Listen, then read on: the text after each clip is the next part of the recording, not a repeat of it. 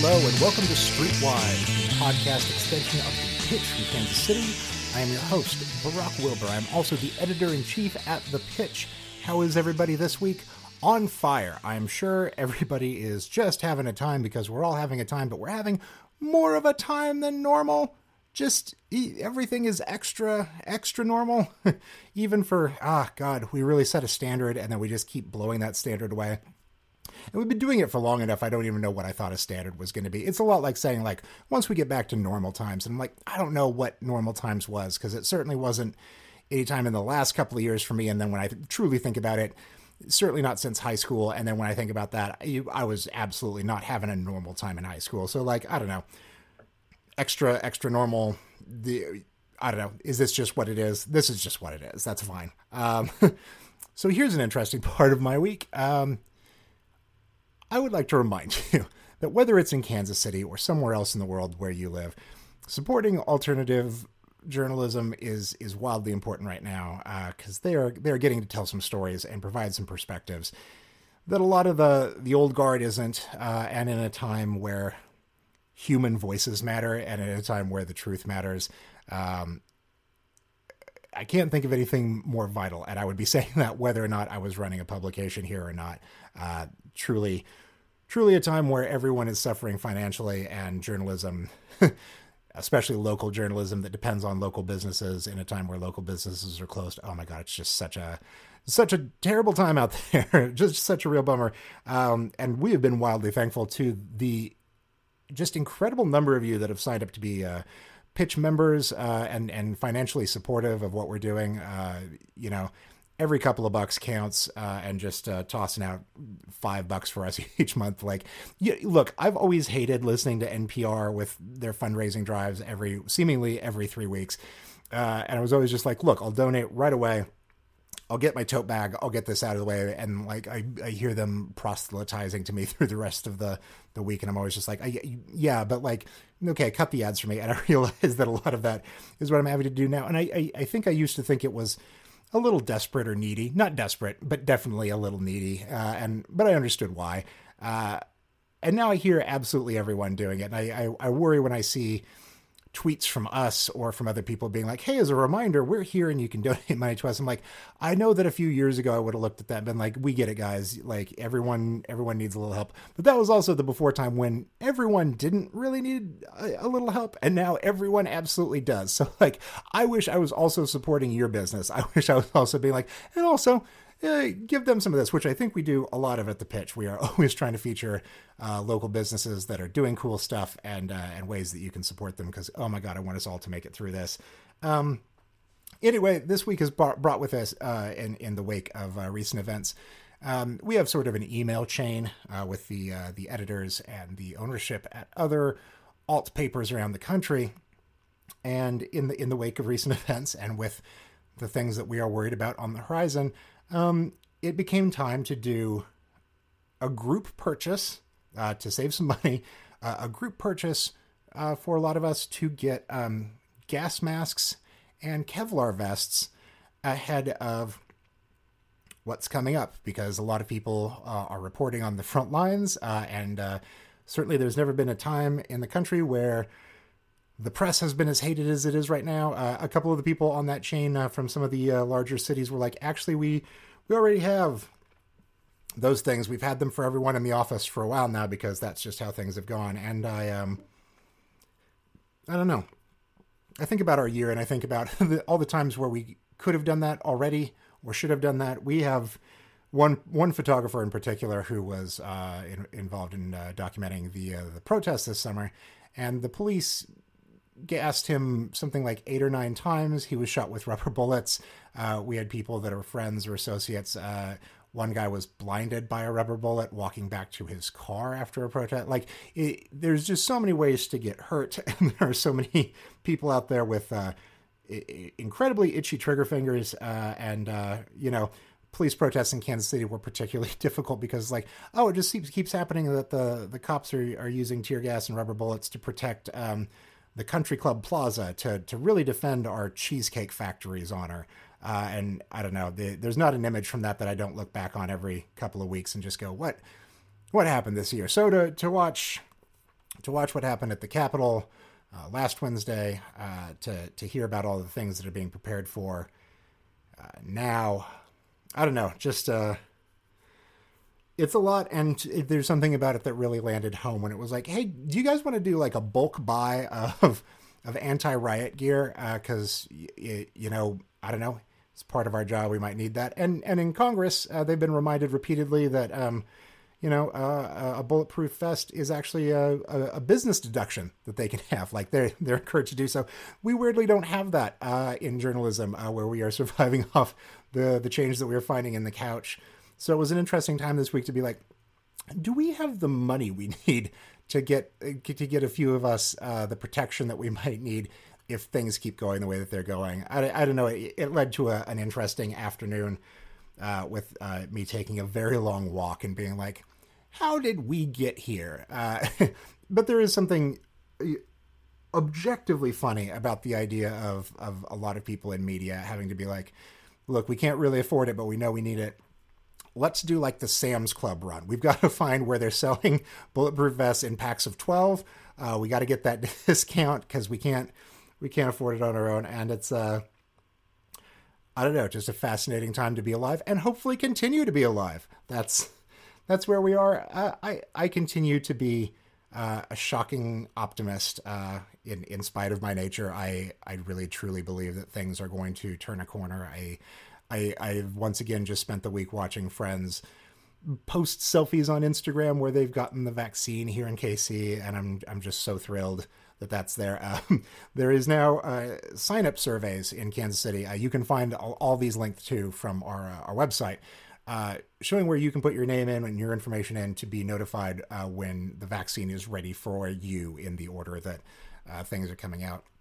A particularly funny part of that for me is that for Jackson County, they asked, like, well, you know, describe your profession, because the profession will determine, you know, how necessary you are, how important you are, but also like sort of talk about like how much you interact with people on a daily basis. And I got to be like, well, I'm always out in the world because I have to interview people as a part of events that are happening. So I can't call myself frontline because I'm not doing that, but I am doing important work, and I am covering healthcare things and making sure that the city has access to that information. And I realized that after I'd written that I was a journalist with the pitch, that whoever reviews that here in Kansas City will have a wide swath of options for where to put me in the lineup, depending on how important they think our work here is. Because if they think that we are a vital part of what's happening in this community, maybe I'm earlier in the line. And if there's somebody that thinks we're fake news or has not previously enjoyed my coverage of something, maybe I'm getting mine 8 months down the line, just real back of the line shit. So I don't know, really putting some trust in one random person out there that they really want to support local journalism. Not that I'm sad with any place that I have in the line. Everybody needs to get it. And it is such a problematic thing because I know now that I'm going to get a text at some point in the next couple of months. And as soon as I get the text and it tells me where I'm going the next day, my first thought is going to be everybody that I would like to send in front of me.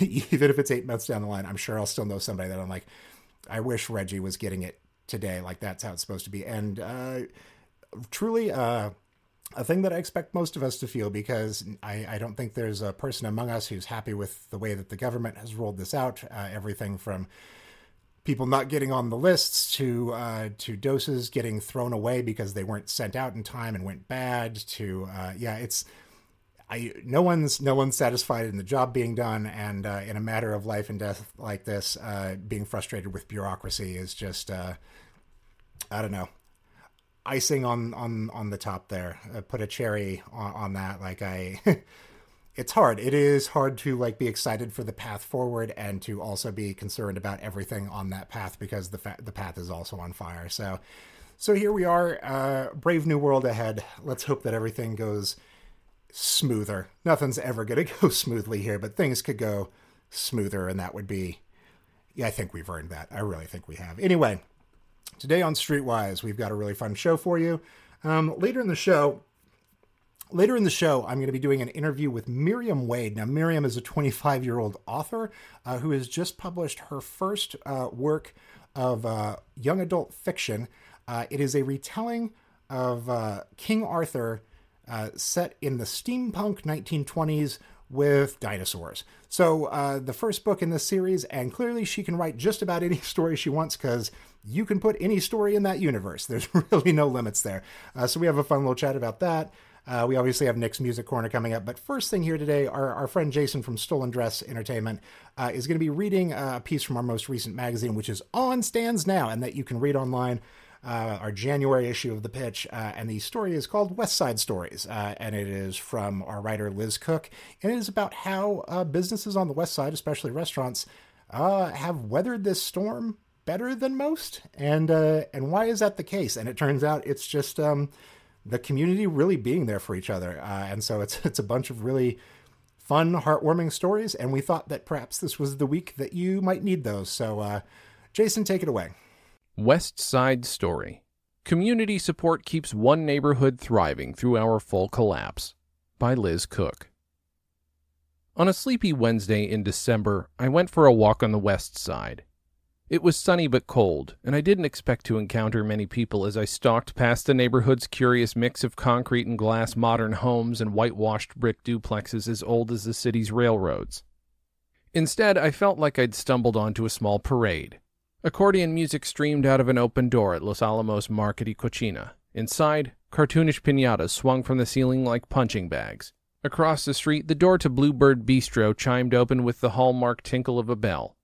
Every table on the sidewalk in front of Chez Elle, the brick-faced creperie and coffee house, was full of diners in sunglasses and sweatshirts. If it wasn't for the masks dangling from customers' ears, and the omnipresent dread draped over my soul like a weighted blanket, I could have forgotten Kansas City was in the middle of the worst phase of the COVID-19 pandemic yet. Businesses across the city have taken a pounding from the pandemic and associated shutdowns, and any attempt to sketch an economic silver lining is bound to ring false. But in tentative, relative terms, the West Side seems like it might be doing kind of okay? Oh, we're doing more than okay, Los Alamos owner Agustin Juarez says. We're doing great. For me, because we're so blessed, to me, it seems like there's nothing happening out there, because there's no day that we're not busy.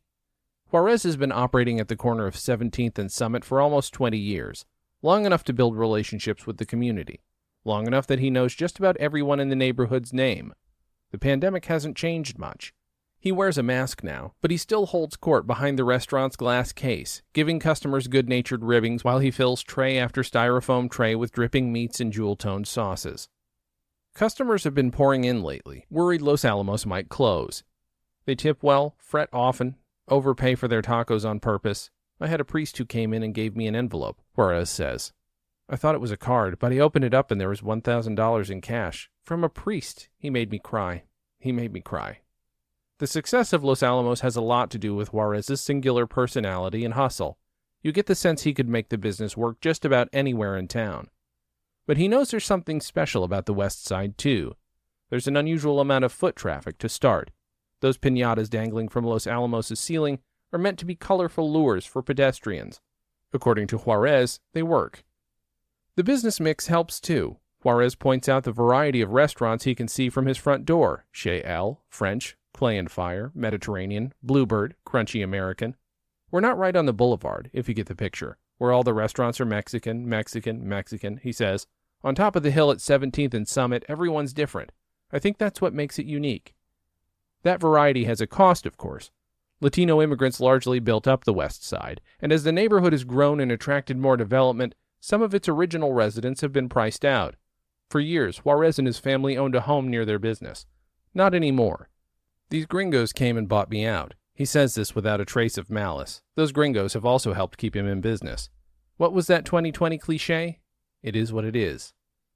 Still, the neighborhood's working-class history and its more measured approach to development have slowed the pace of gentrification relative to some other areas of Kansas City. Since 1973, the West Side Housing Organization has been working to expand affordable housing options in the neighborhood and save existing homes from being torn down for highway construction. The Guadalupe Center, another nonprofit, has provided social services to Westside residents and the broader Latino community since 1919. Recent multifamily housing developments have brought a mix of young professionals and lower-income families to the neighborhood.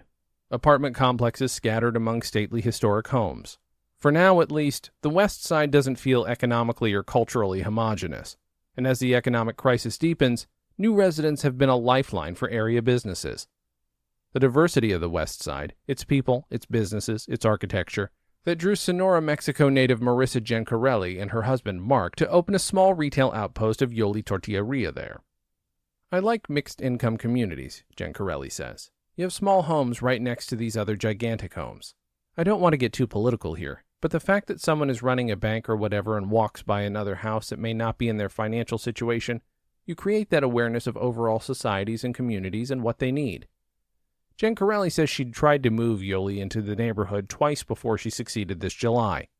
Opening a new storefront during the pandemic would seem like a risky prospect for any entrepreneur, and Gencarelli's still cautious. She's thinking week to week, not year to year. But so far, she says, business has been surprisingly good. We feel pretty optimistic, she says. Opening through COVID would be suicidal for most people, but for us it was the best thing we could have done.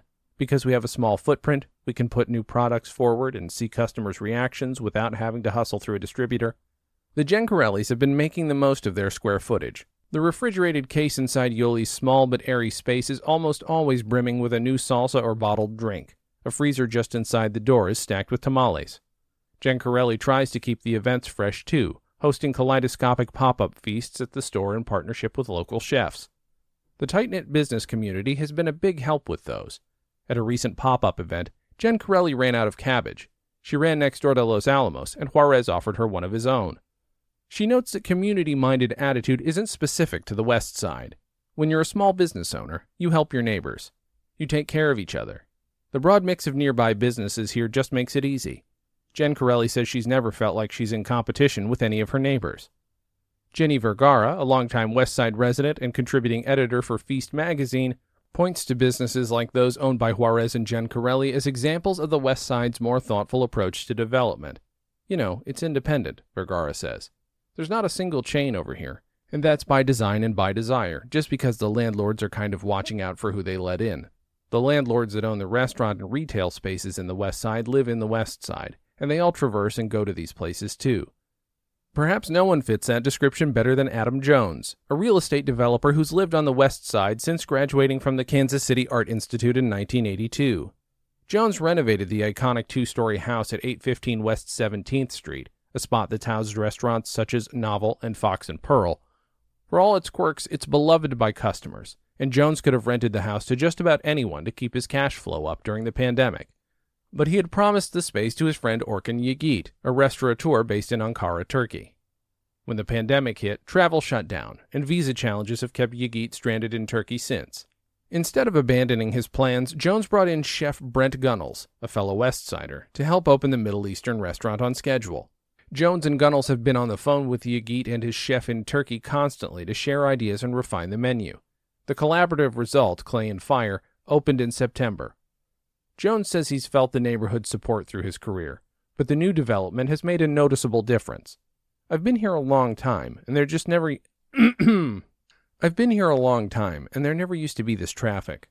There's just new people all the time, and they're moving here, living here because of the community that we've built over the past 30 years. They're trying to support local biz, and they're totally in exploration mode. Like Juarez and Gencarelli, Jones says the variety of neighborhood businesses has been a strength during the pandemic.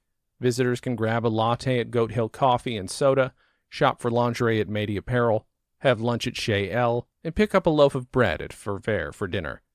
The Westside is a destination instead of just a pit stop. Jones counts himself lucky to have the support of those neighbors as well as his friends in the restaurant industry. He thanks his customers profusely. He calls Gunnels a warrior. Even though Clay and Fire opened in the middle of the pandemic, it's been doing better than quite a few local restaurants. But Jones is still worried. He says he'll need to do brisk carry-out business to weather the winter. I'm just praying. We're just about to have our liquor license, I think. It's been a little arduous. And if we can just get to a break-even point where we can just hold on until things change, I'll be in heaven. I think we're close. Close is still a precarious place to be. The Westside's walkability, diversity, and mixed-use, mixed-income development have been a boon during the pandemic. But it ain't magic. The virus lives here too. Business owners, restaurant owners in particular, have been forced into an impossible bind as they weigh the guidance of public health experts against mounting bills and vague municipal ordinances.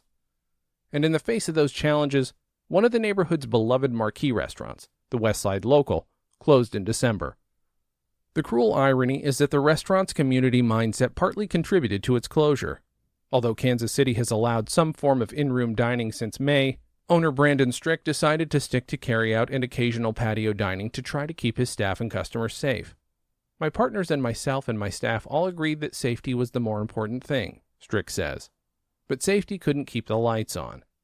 Strick hopes he can reopen the Westside Local in 2021, Congress pending. He says without an additional federal relief package, there's just no way for him to keep going. But he's grateful for the support he's received, and he can't imagine going anywhere else. The neighborhood has kept us going this long, and I cannot say enough about that. It has truly been our regulars, the people that we saw all the time before, and as soon as we reopened, we saw them continually. The love and the support has been so strong.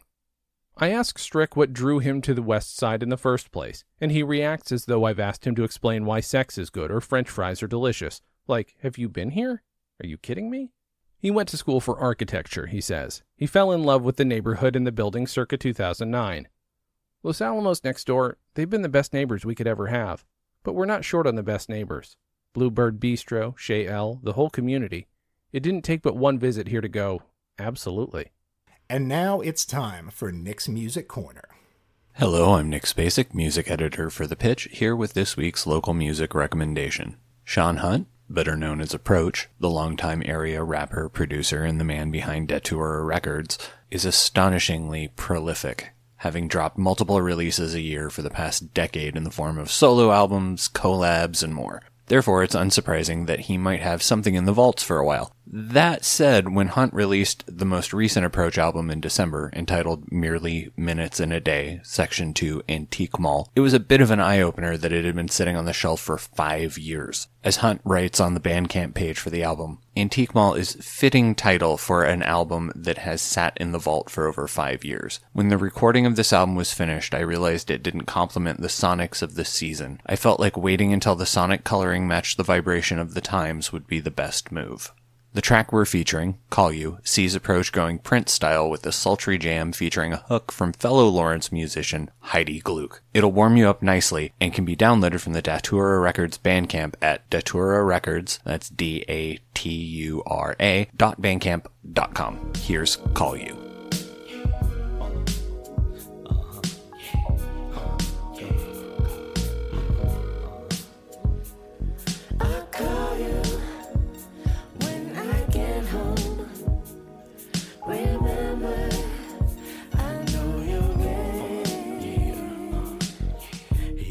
On this level again, thought we lost it all, but together we'll win. Never acted ugly or damaged the skin. What lies beneath the smile is a flicker so thin. I miss where it ends, begins to trim. The happiness of moments, loving the slim. Possibility that you and me would form a love and unity. Until now infinity seemed like a century away. Today I make simple plays, simplest of ways that make you wanna stay right here, where the heart is clear. There's clouds in the sky, but my eyes are pure. Love in this life is to fight for more. The fire in my soul is to warm your core. And once the brush is burning, we can conquer the yearn. To educate ourselves on the lessons we've learned. That I'll call you when I get home. Remember, I know your games. I'll call you when I get home. Remember, I know your ways. I'll call you when I get home. Remember, I know your games. I'll call you when I get home. Remember, I know your ways. Here we are on this level again. Thought we we lost it all, but together we'll win. Never acted ugly or damaged the skin. What lies beneath the smile is a flicker so thin. I miss where it ends, begins to trim. The happiness, the moments, loving the slim. Possibility that you and me would form a love and unity. Until now infinity seemed like a century away. Today I make simple plays, simplest of ways that make you wanna stay right here. Where the heart is clear, there's clouds in the sky, but my eyes are pure. Love in this life is to fight for more. The fire in my soul is to warm your core. And once the brush is burning, we can conquer the yearn. To educate ourselves on the lessons we've learned. Now that's I'll call you when I get home. just calling you. Remember, Hit you up when I I touch know down. your games. I'll call you You must have fallen asleep. when I get But I wanna home. thank you for loving me Remember, and giving I us a know second. your way. I think we're really heading in the right direction. So here I am sitting down with YA author Miriam Wade. Her new book is out now. It is the first in a series of young adult novels with a very strong fantasy element. And we're just sort of chatting it up here about what it takes to tackle an entire universe of stories and how you get started on something like that. So here is Miriam. Miriam Wade, welcome to the show. Would you like to tell people who you are? Hi, yeah. So my name is Miriam Wade. I am a author of the book Rise of Knight and Sword. It's the first book in the series, The One Sword Saga. So I live in the Casey metro area and really excited to share about this book with you guys. What was your what's your writing history before this? What'd you do before you finally settled on I'm gonna go YA? This is gonna be my path. Yeah, so it's a little complicated, I guess. So I've been writing for quite a while, as a child, writing kind of as a hobby, casual and everything like that. How old are you now? Did some more, I'm 25, so Cool. You're a baby. only a All few right. years out of college, yeah. But yeah, so in college, I actually studied engineering. And so post-college, I worked as a technical writer for several years, which is different than doing novel writing, but it's I always feel been like your just engineering degree preps you better for metallurgy in that period for knights and swords and stuff. yes, exactly. Not as much for the actual words of the book. But yeah, so writing's always been kind of just a hobby of mine. But a couple of years ago, I wrote this book and I've just been really passionate about it. So I spent a year editing it before sending it off to get published seeing if different publishers were interested in it. But yeah, so it's just been kind of interesting because writing's always been kind of a part of who I am, but it's never really been the path I was oh, I'm going to be an author. Just because, no one chooses it's kind to of be a, right, exactly. It's kind of a hard career to be I'm going to be an author and I'm going to make a living. That's enough to sustain me. So it's nice though that it's something that I've been able to do even. Now, before we get into the meat and potatoes here, let's talk about the most important thing. Who are your cats? What are their names and what are they like? Yes, that's very important. Okay, so 2 cats. I have one of my cats her name is Freya Virgo. She is Russian blue. She is very, very talkative, very, very loud purrs when she's very happy. Yeah, she's just always wanting to sit on my lap, wanting to go wherever we are. She's very smart, which is problematic at times because she can open up cabinets and things. And then my other cat, his name is Modi, and he's Siamese, and he is a really big dork, but he's really, really gorgeous. And he has the most FOMO ever. It's hilarious. If I'm in a room and the door's closed, he'll sit on the outside and whine, or he'll if we have a baby gate up to prevent them from going down the stairs, but he figured out how to get over the baby gate because he's I can't be without you. So they're When always they just figure wherever out I how to am. get over blockades or open doors like little velociraptors, that's truly when your life changes. Like, well, Yeah. I have You're no like, options in this situation any further. exactly. You're like, okay, so do I have to like make a really full barricade and like put a bunch of furniture up and stuff to keep them out, or how am I supposed to not be with them? That's the other breaking point, is when you're like, what things do I need to buy? And then you wind up with furniture you didn't want. And yeah, I get it. Yeah. So who were your author influences going into this? Who did you look to as you were entering into this fantasy YA world and be like, that's a touchstone? Yeah, so definitely fantasy YA is like my favorite genre to read. So like growing up, I love like Chronicles of Narnia. I read Harry Potter. I loved all like Rick Riordan's books, so all of that like Greek mythology with it. And so, like recently, I've read a lot of like Sarah J. Maas, her books, and so it's just kind of been like a combination of like a lot of different authors over the years, just being really like in this genre with what I've read myself. So when you're starting down a path where you know that this is book one in a series, what kind of years of planning go into that? Do you start by writing like a whole world Bible, or are you sort of going book by book and letting the stories fill out the world as you go? Yeah, so it's a little bit of both. Like I had, before I even started writing this first book, I had a really pretty solid picture of like what I wanted the world to be like. But as I wrote it, it evolved more. And then I'm currently working on the second book. And so things are changing more and the world is expanding a lot too. So there's obviously things I decided on before I even started writing to just have some consistency throughout, but then letting just the story kind of create some more of that difference as it goes on. What do you like? What do you like about this characters, and what draws you to this specific setting? Yeah, so my book is a Arthurian legend retelling in a new like setting, and so was like I really enjoyed about writing it is just kind of taking some of the classic elements of those characters and then twisting them in my own way. And that's been a lot of fun. And I have like one of my favorite characters to write is my Merlin character.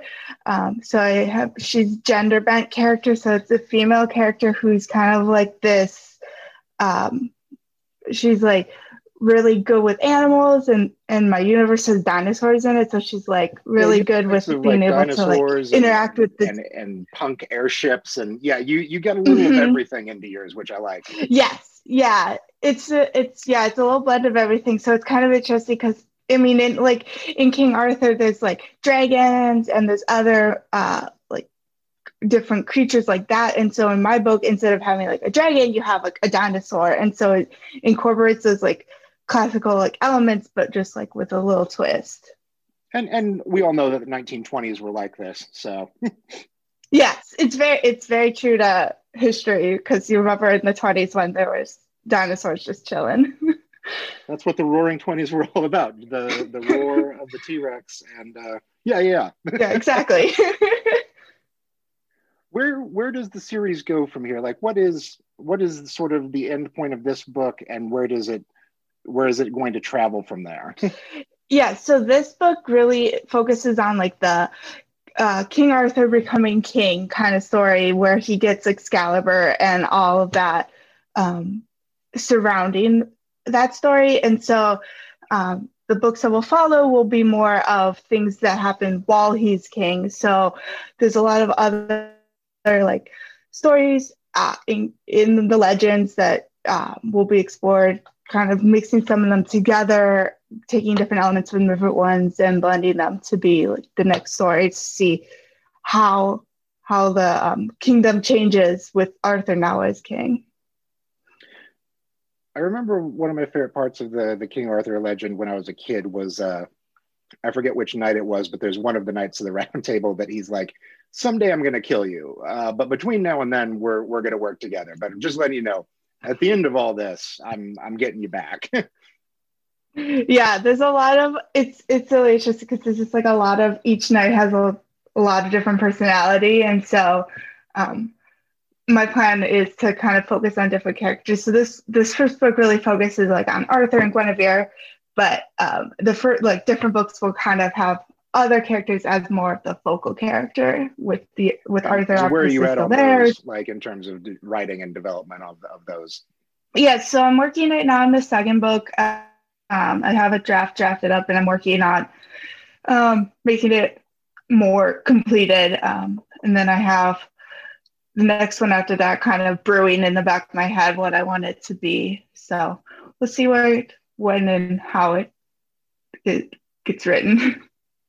So when the book comes to HBO as a show, what actors are playing the main characters? Oh, that's such a great question. I had no idea. I haven't even thought of that. I feel like No, you gotta know. pick somebody. You're I know. I feel like I'd like pick somebody and then like it would keep changing as I like see other movies and be like, but I like that actor. I like that actor. Where can people follow your work online, and where can they get a copy of this book? Yeah, so I am on Facebook, Twitter, Instagram, Facebook and Instagram at miriam.wade.author, and then Twitter at wade_author.